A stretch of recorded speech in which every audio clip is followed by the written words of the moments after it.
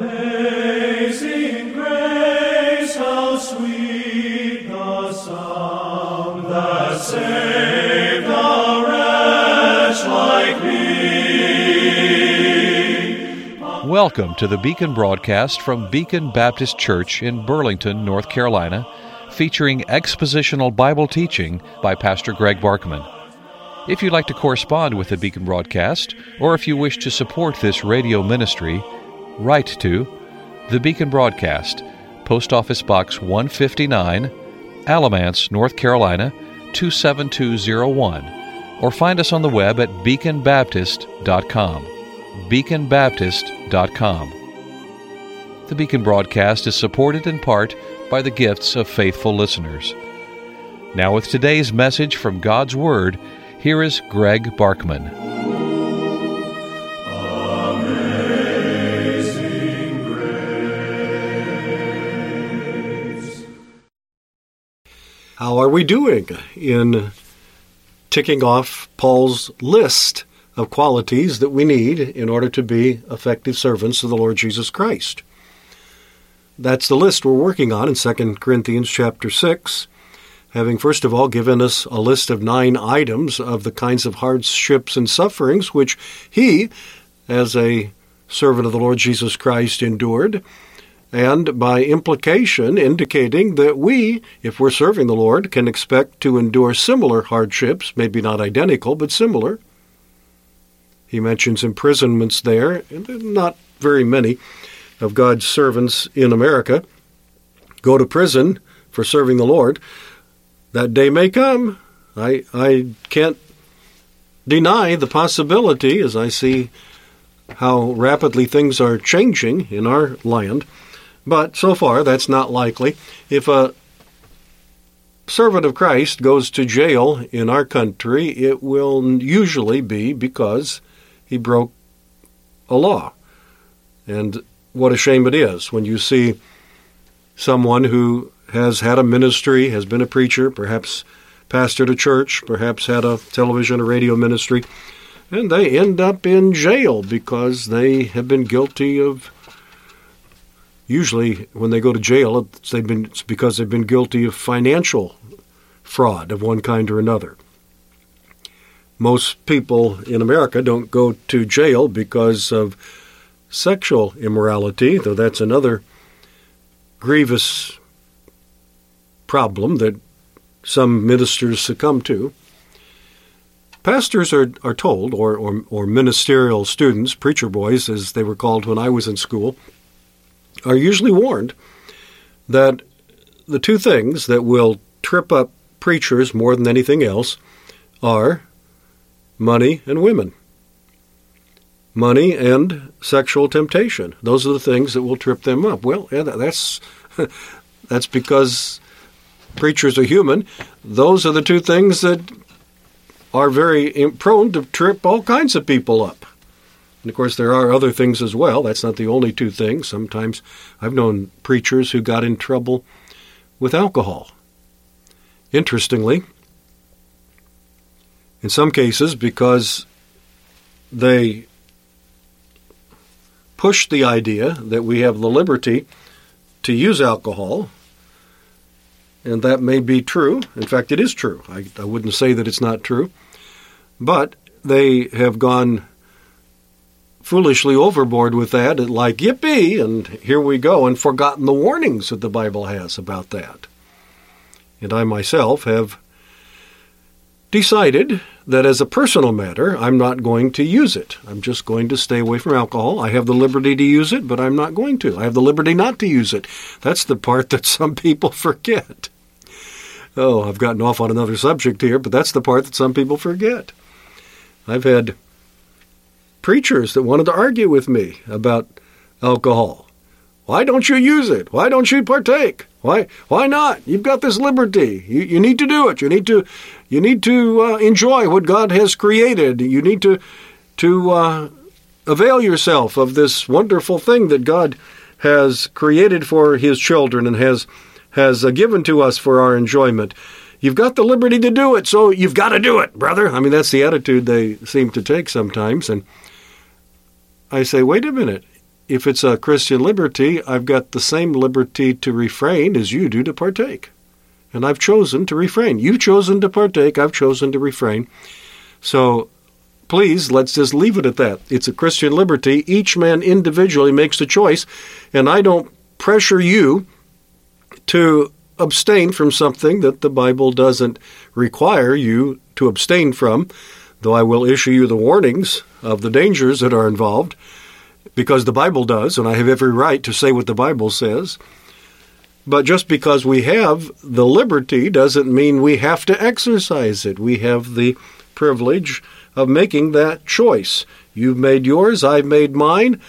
I'm not going to harangue you about the choice you made unless you cross the boundaries and get drunk. And you shouldn't be haranguing me about the choice I made when I decided to play it safe and not put myself in a position where I'm in danger of getting drunk. Nobody gets drunk who doesn't drink, okay?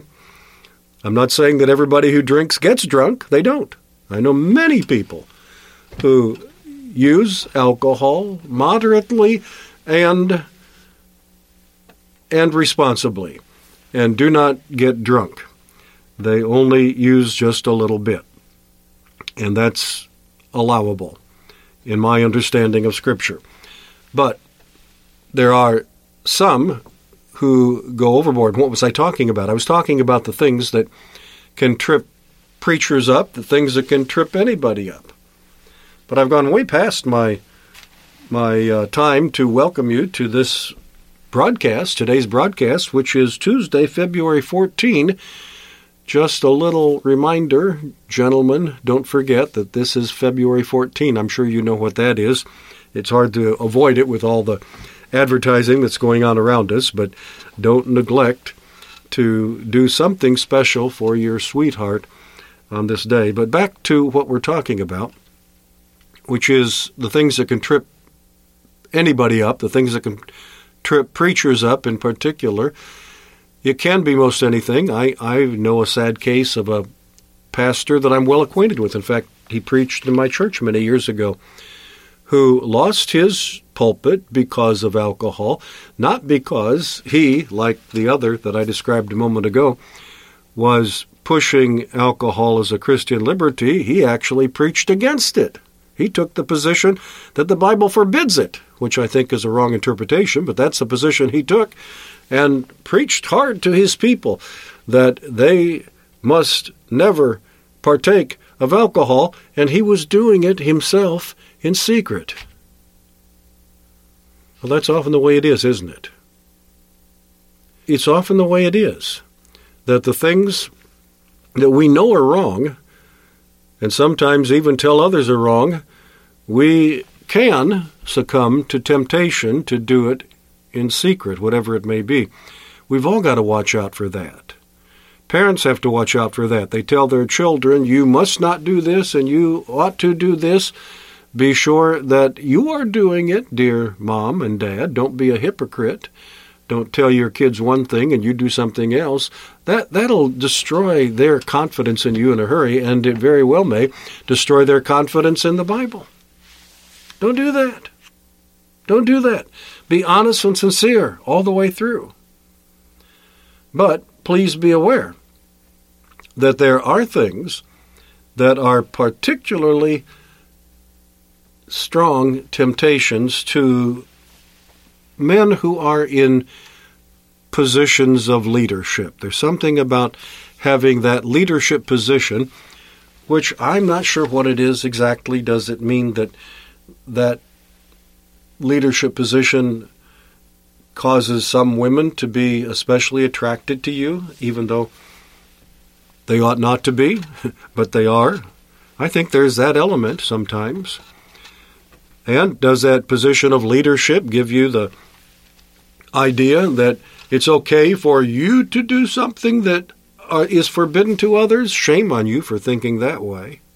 I don't know what it is, but money and women is a thing that trips up an awful lot of preachers.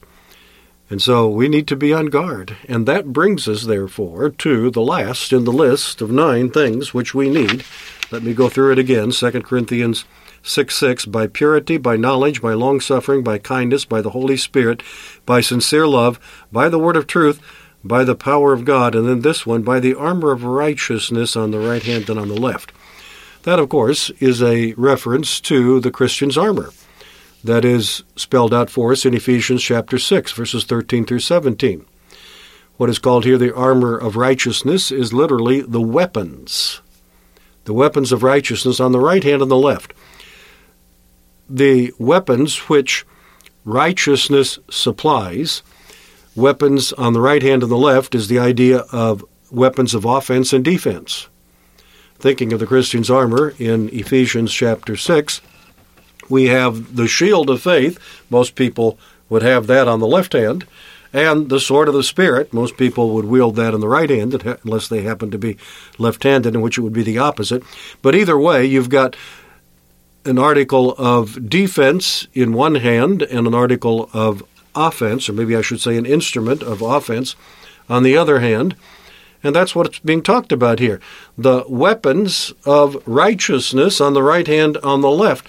It's weapons of defense against Satan's assaults, against lies, deceptions, against temptations, against the opposition that is hurled against you by Satan through his emissaries, through people that he's using upon the earth.